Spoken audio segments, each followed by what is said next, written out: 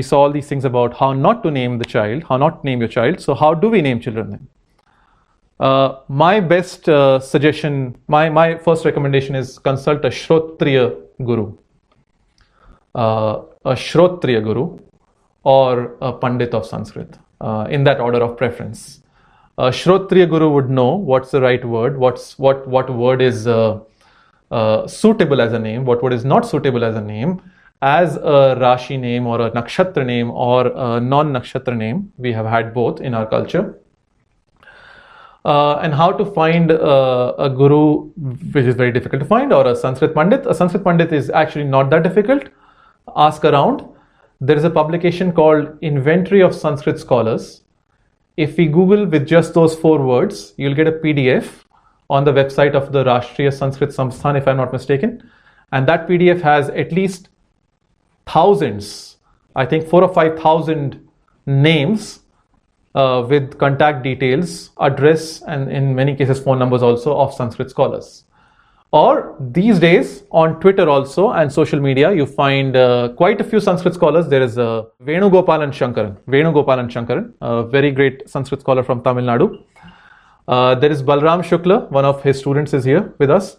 Balram Shukla ji tweets at Achyut Ananta. There is Sampadananda Mishra, some of us know him. He tweets at Sampadananda. There is Samodacharya, who's a very great scholar of Sanskrit from Nepal. Reach out to them on Twitter, and there are many other names which I have not mentioned here just for the lack of space. But ask people who are teaching Sanskrit or who write Sanskrit poetry or books, and they'll be very happy to help you to validate a name or to give you some options. If this is not possible, then what I advise parents is the never go wrong hack. You can't go wrong with this hack. Just pick up Vishnu Sahasranama for a boy and Lalita Sahasranama for a girl. Take a good publication and pick up a name from there. We cannot go wrong. So take any of these Sahasranamas, and there are so many names in these Sahasranamas which are actually not common. The other day I was looking at Shiva Sahasranama and I found the name Vimukta. Mukta is a common name. You have Mukta, Muktesh and all. Vimukta, if you search on LinkedIn, there are hardly 5 or 10 results. You can understand it easily. Vimukta, you can pronounce it easily. Vimukta, Vimukti, especially liberated. It's the name of Shiva in the Shiva Sahasranama. Similarly, Atindra, names which are easy to pronounce, or Atindra and Vimukta. Nirama, the name Ram is very popular, which is explained as Ramante Yogino Yasmin. Ramante Yogino Asmin iti Ramaha, he in whom yogis take delight. And there's a very beautiful name of Shiva in the Shiva Sahasranama, which is Niramaha, which is explained as Nitaram Ramante Yogino Asmin iti Niramaha, in whom the yogis always take delight, is Nirama. Now Nirama, an easy to pronounce name from the Sahasranama. You'll find rare names, you'll find common names, easy to pronounce, not so easy to pronounce. And these are all beautiful names from the Vishnu Sahasranama or the Lalita Sahasranama or Shiva Sahasranama. You can easily buy publications from Gita Press or other publishers. There are many translations, English, Sanskrit, Hindi, and we cannot go wrong with this kind of approach. Buy a Sanskrit dictionary. That's what I recommend parents. Go for Apte. Apte is Sanskrit English or Sanskrit Hindi dictionary published by Motilal Banarsi Das, and I believe some other publications also.